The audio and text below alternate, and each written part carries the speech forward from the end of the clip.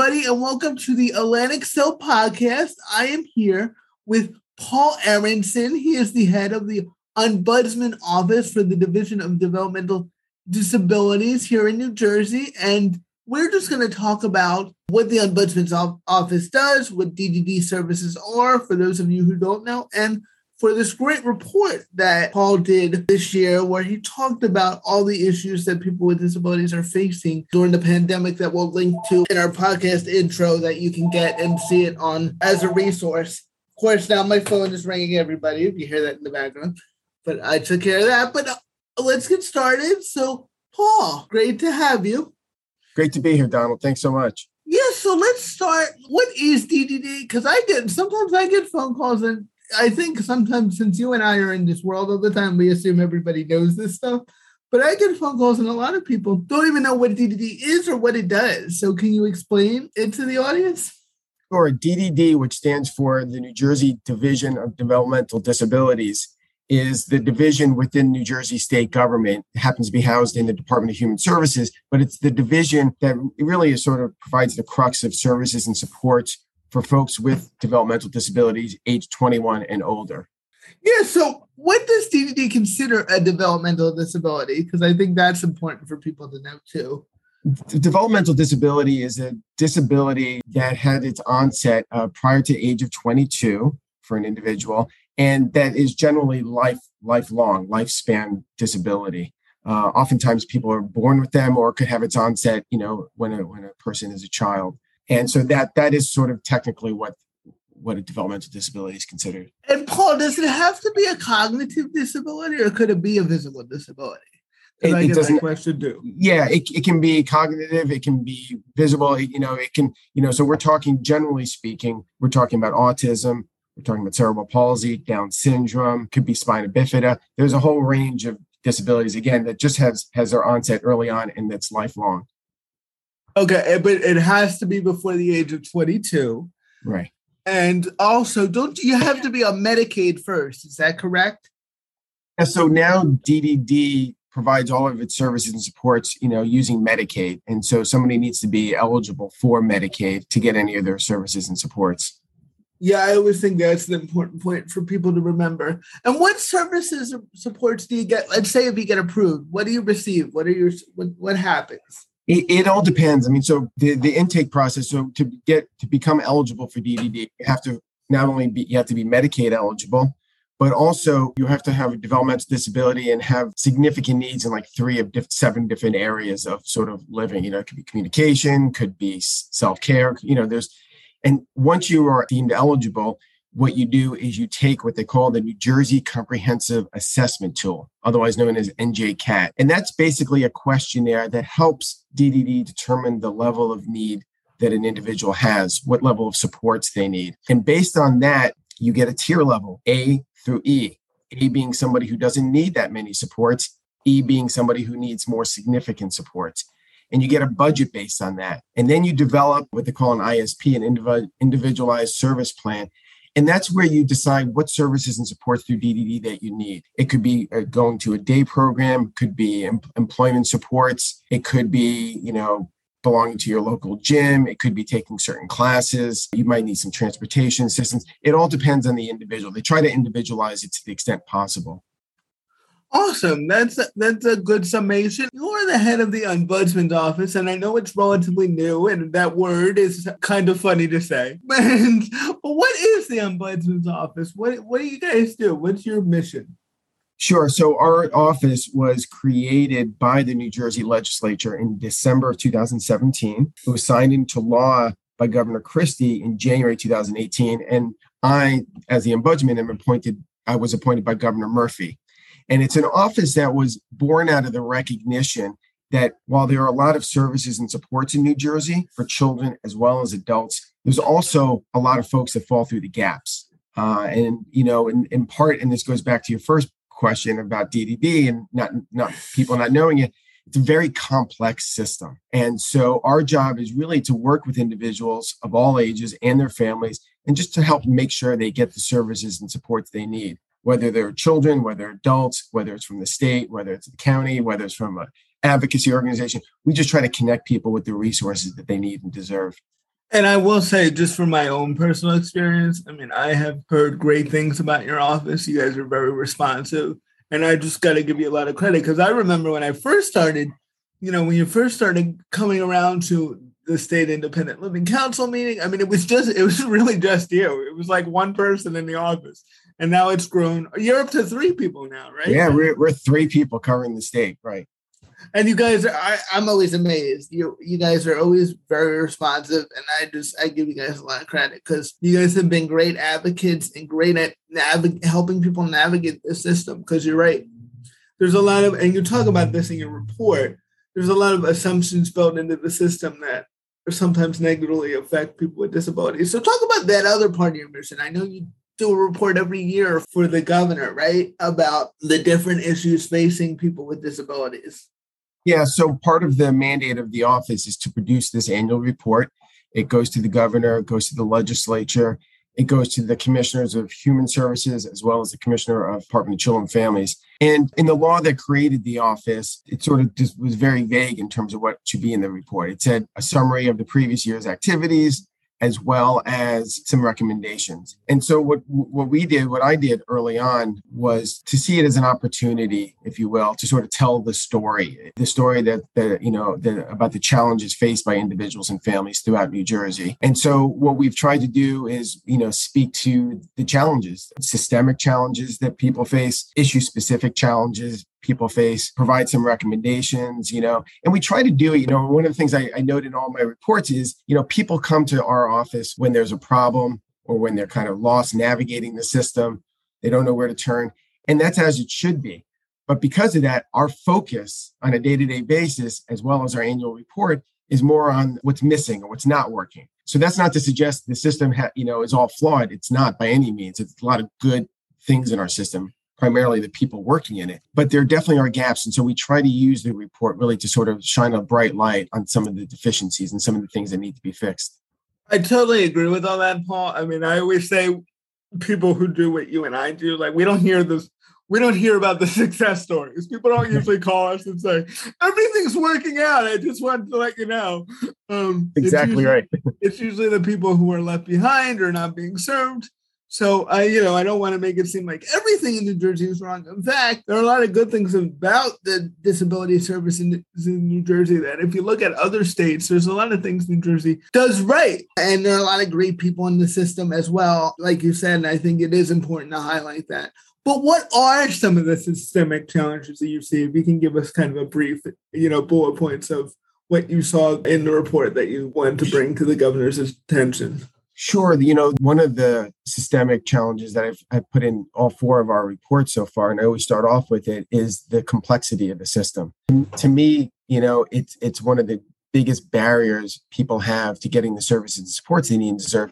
It's just very confusing and can be very overwhelming. A, because they're, it's ever changing. But B, there are like more offices and more departments and more acronyms and more sets of criteria and more forms to fill out. And you don't always get the same answer depending on who you talk to. And so that system complexity to me is one of the biggest barriers we have.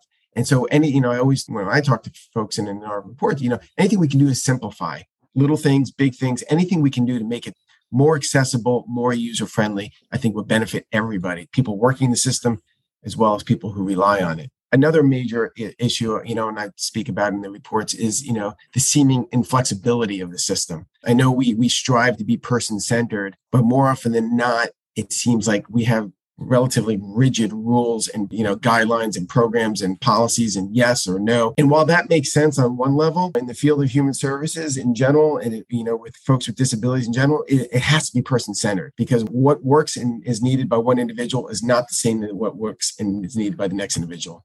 Yeah, I think all that is true. The 2 points, the complexity, I always say that I don't know about you, but I have trouble keeping up with everything.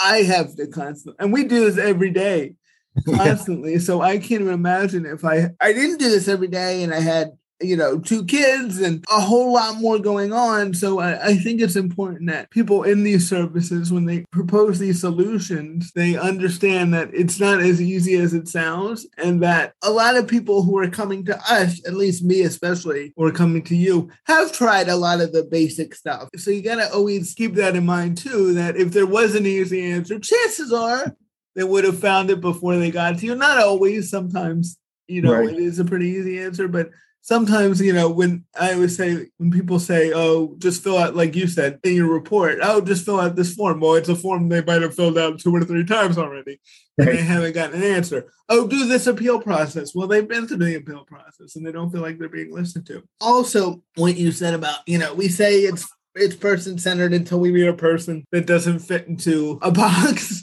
that's easy. So then it kind of gets frustrating for those people who get left behind. So I think what you said about flexibility, adding that, people have really different situations, and it is great. And like you said, I understand in government, there does need to be some rules. They have limited resources, and I understand that. But, we just want to make sure that the system is as humane as possible and doesn't leave people behind. Because if our goal, and I think our goal in New Jersey, is to have as many people living with disabilities, living the lives they choose as possible, we got to make sure that we don't, make that hard to do. So I just really want to commend you for that report. Another thing you said that I really took away from the report, even some of these appeal processes, the state doesn't necessarily, even if the judge rules in your favor, the state doesn't have to listen to that recommendation. So can you talk about, kind of those issues with the system? It really does favor the state in a lot of ways. Yeah. So thanks for that. So in the report, one of the sections we talk about is the appeals process, both for children, but primarily for adults, because that's more what we deal with. For students, as a family knows, sometimes you can be in a school district that's very accommodating, very understanding, and really works with the family, and the child with special needs. But there are some school districts that are not that way. And more often than not, again, the people that come to our office are those that are, in a pitched battle with their school district, which is really unfortunate. And, the process there is, they call it due process. You can go to mediation, but still, you're talking about families having to oftentimes lawyer up or either become knowledgeable of the law themselves and try to fight their school district, something nobody really wants to do. Most of these families don't have the financial or emotional bandwidth to do that. And the adult side, and what you were talking about, Donald, is, something that we've learned is right now, if you get a decision from DDD, from, let's say, the state Medicaid office, you have a disagreement with your managed care organization, your MCO, they say, oh, there's an appeals process. It sounds wonderful, right? You can appeal it. But the appeals process means you have to go to an administrative law court. The state office is defended by a deputy attorney general. So a family or an individual has to go up against deputy attorney general. But at the end of the day, what's striking is that the judge's decision in an adult case is not a decision. It's a recommendation. And so it goes back to that state agency, and they can just say no after you've got through all of that. Right. So when we say there's an appeals process, it's like, is there really? Because I think that stuck out to me so much because I went to law school, got my law degree, and, you just learn so much. All right, if the judge rules in my favor, cool, I won. But not in this case. And so I think that's an error in the system that I think we should look at, because it's not legit appeals process. It's not in my opinion, and this is just my opinion, it's not a real representative system if the judge, who's supposed to be kind of the umpire and the one who just says is objective, if their decision can just be disregarded, because of course the state is more likely to think they're doing everything right. Right. So an agency that said no to you is not likely to change that answer based on a judge making a recommendation to them. Right. And it's hard. I think it's hard to justify, even though I think it's a lot good when people go through the appeal process. I could totally understand a parent or an adult in DDD saying, why would I do that? I'm going to take time off work. I'm going to pay maybe a lawyer, and I'm going to, lose money myself, and it's going to get in front of a judge. And even if I win, I could lose. So I think that is... Yeah, great. And the thing is, a lot of families don't know it until they get to the end of the process also. Oh, that's a real important point too, Paul. I think, at least in this system, if they don't change that, they should make it mandatory that is known up front. Right. Before you begin this appeal process, here's what you should know. So you at the very least, you know what you're getting into and you can weigh your options. Absolutely. So instead of, because I'm telling you, I can see a lot of people thinking, all right, we won. And it's like, well, not quite, not right. Quite. That's exactly right, Donald. And so one of the things we suggest in the report is in terms of DDD or Medicaid, for the adult system, that it shouldn't be just going from the decision of the agency to court. There should be some intermediate step, some kind of, intensive review where they actually pull the file, meet with the individuals in person, if you're, depending on their situation, really do their due diligence and really, look to see if there's a way to get to yes. And if it's still at the end of the day is no, then okay, some kind of, administrative law process probably would make sense, but one that's binding, one with teeth. I think that's a really strong recommendation too, kind of having a middle step, because once you go from the decision right to court, it automatically becomes adversarial. It's automatically, one person on one side and one person on the other. And if there was an intermediate step where it's like, all right, can we come to some reasonable solution here? I think that would be helpful and make the system feel a little more humane. Instead of right away, you get denied, then appeal, then you're doing the whole court system type thing. So I think that kind of hurts the system in a way. What were some challenges you saw as a result of any lingering effects as we're getting out of going back into this pandemic type of thing? Like, how has the pandemic affected everything? Well, as you know, our community, the disability community, was disproportionately impacted by COVID. And I really feel like the pandemic really exposed the fault lines, if you will, in our system of care. Anything that was a problem, or a challenge beforehand, whether it was staffing, whether it's transportation, whether it's employment, whether it's civil rights, protection of civil rights, seemed to be impacted in a very negative way during COVID. So my hope is, coming out of COVID, like the rest of our society, we really engage in some meaningful lessons learned exercises, what worked, what didn't work, what do we need to improve on, and one of the things we talk about in the report at the end, because I don't. Last year, we took a deeper dive into states' response on COVID, which made sense. This year, I didn't want to do that again because we sort of need to just move forward and, just talk about things that are working and not working. But one of the things I really hope we sort of see as an opportunity coming out of the pandemic is, the use of technology, for virtual meetings and programming, not as a substitute for in-person. But, we all know, there are some people that can't make it to all meetings or they can't make it to all programs and stuff. And so if we can find some hybrid future that engages people in a meaningful way and makes meetings, programs more accessible to folks, I think we should embrace that. Yeah, it goes back to what was really, I think, the theme of the report was kind of making the system more humane and more meeting people more where they are. And just having that option, like you said, we're not saying never do it in person. Some people love in person. I thought I was going to love working from home. It turns out I hate it, and I'd much rather be in an office. But you do want to have that option. So, like these hearings and these appeal processes and these conferences, and hopefully what you're saying with your recommendation, the more mediations they do, like that stuff should all be, you should be able to do that virtually. We've learned how to do that, right. So I think, I really hope we don't go back. I've been reading stories in my local paper about some city councils going completely in person. I think that's a mistake. I hope we don't look at this COVID stuff and the lessons we've learned as a temporary thing, because it shouldn't be temporary. It should be, of course, we should have an in-person option too, but there are a lot of people who just having that virtual option just sends a message that they're included and they're being thought of. So I think that's a real simple recommendation that can be thrown in as well. So what do you want the big takeaways to be from this report? Like, what if people only, as soon as you say read a report, people are like, read a report, their eyes glaze over. But it's only 30 pages, guys. It's not going to hurt you. And it works really well with a screen reader. But I got to give you credit for that too. But if you could boil it down to one or two points that you want somebody to take away, what would it be? It's a recommendation, so it goes to the two recommendations at the end of the report. So all throughout the report, we offer this recommendation, that recommendation, little suggestions, ideas, and what have you. But at the end of the report, we have two recommendations. And it's basically the same two recommendations we talk about all the time and have been in our other reports.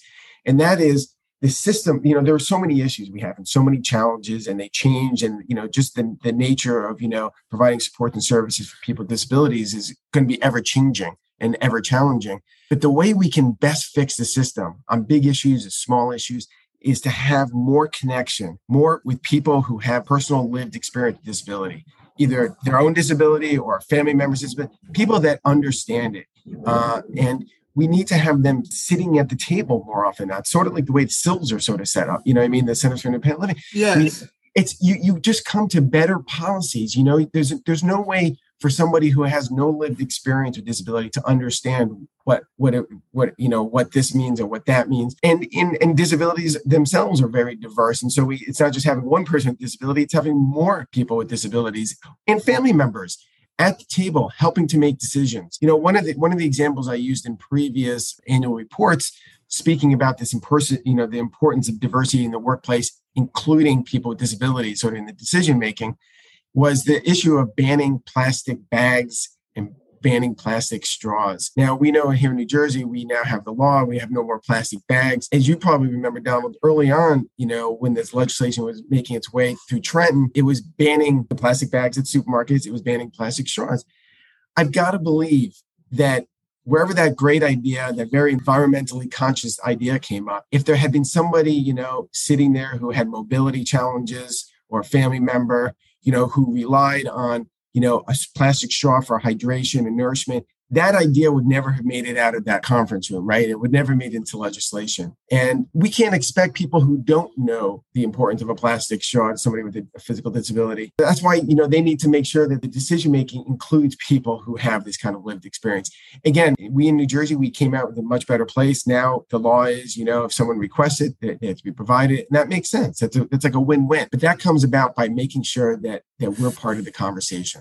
Oh, I think that's an awesome point. That great thing to end our podcast on is a lot of these issues can be better resolved. Like there are always going to be issues, but they can be better resolved and more quickly resolved, or not get as far as they do down the line if we incorporate, like you said, more people with diverse backgrounds and disabilities in the decision-making process, not just kind of that patronizing thing of like, oh, I got a person with disability, but they're not really part of the decision-making. But a lot of these issues could be resolved. Like you said, that straw thing, that would have been, if a person with a visible disability was on that committee, that would have not gotten as far as down the line as it did when it was first proposed, because it would have been quite easy for that person to go, hey, that's not my experience, and is this a trade-off worth making as a society? So I just think that's really important. If people are reading this and they don't have a disability and they're like, oh, I don't know what to do, I would just encourage them to say whatever walk of life they're doing, incorporate with people with disabilities in your job. Ask about that type of stuff. If you are in a business, are we looking to hire people with disabilities? If you're running a business yourself, if you're in a nonprofit, if you're in any walk of life, your organization will only be stronger if it incorporates all people and all people with disabilities. So I just think that's a real good thing to leave off on, Paul. And I thank you for taking the time out. I know you're always super busy with your 3-person office. And I would recommend anybody who's having an issue with DDD, reach out to Paul and his office. They're super helpful. Nobody, like I always say about the sale, I can't guarantee a result, but I can guarantee we're going to try our best. And I know Paul's office does the same thing. And I know, Paul, even though you guys are focused on the DDD population, you guys help all people with disabilities the best you can. So you don't ask for, they're DDD proof when they answer the phone. So, I just want to commend you guys for that as well. So great. Thank you, Donald. Really appreciate this opportunity. Yeah, we appreciate this conversation. And like you said, I encourage anybody who's got any issue, just contact our office whenever you can. Yep, and the number will be in the description. Thank you, Paul. Thank you. Thanks, Donald. Take care. You're welcome. Bye. Bye-bye.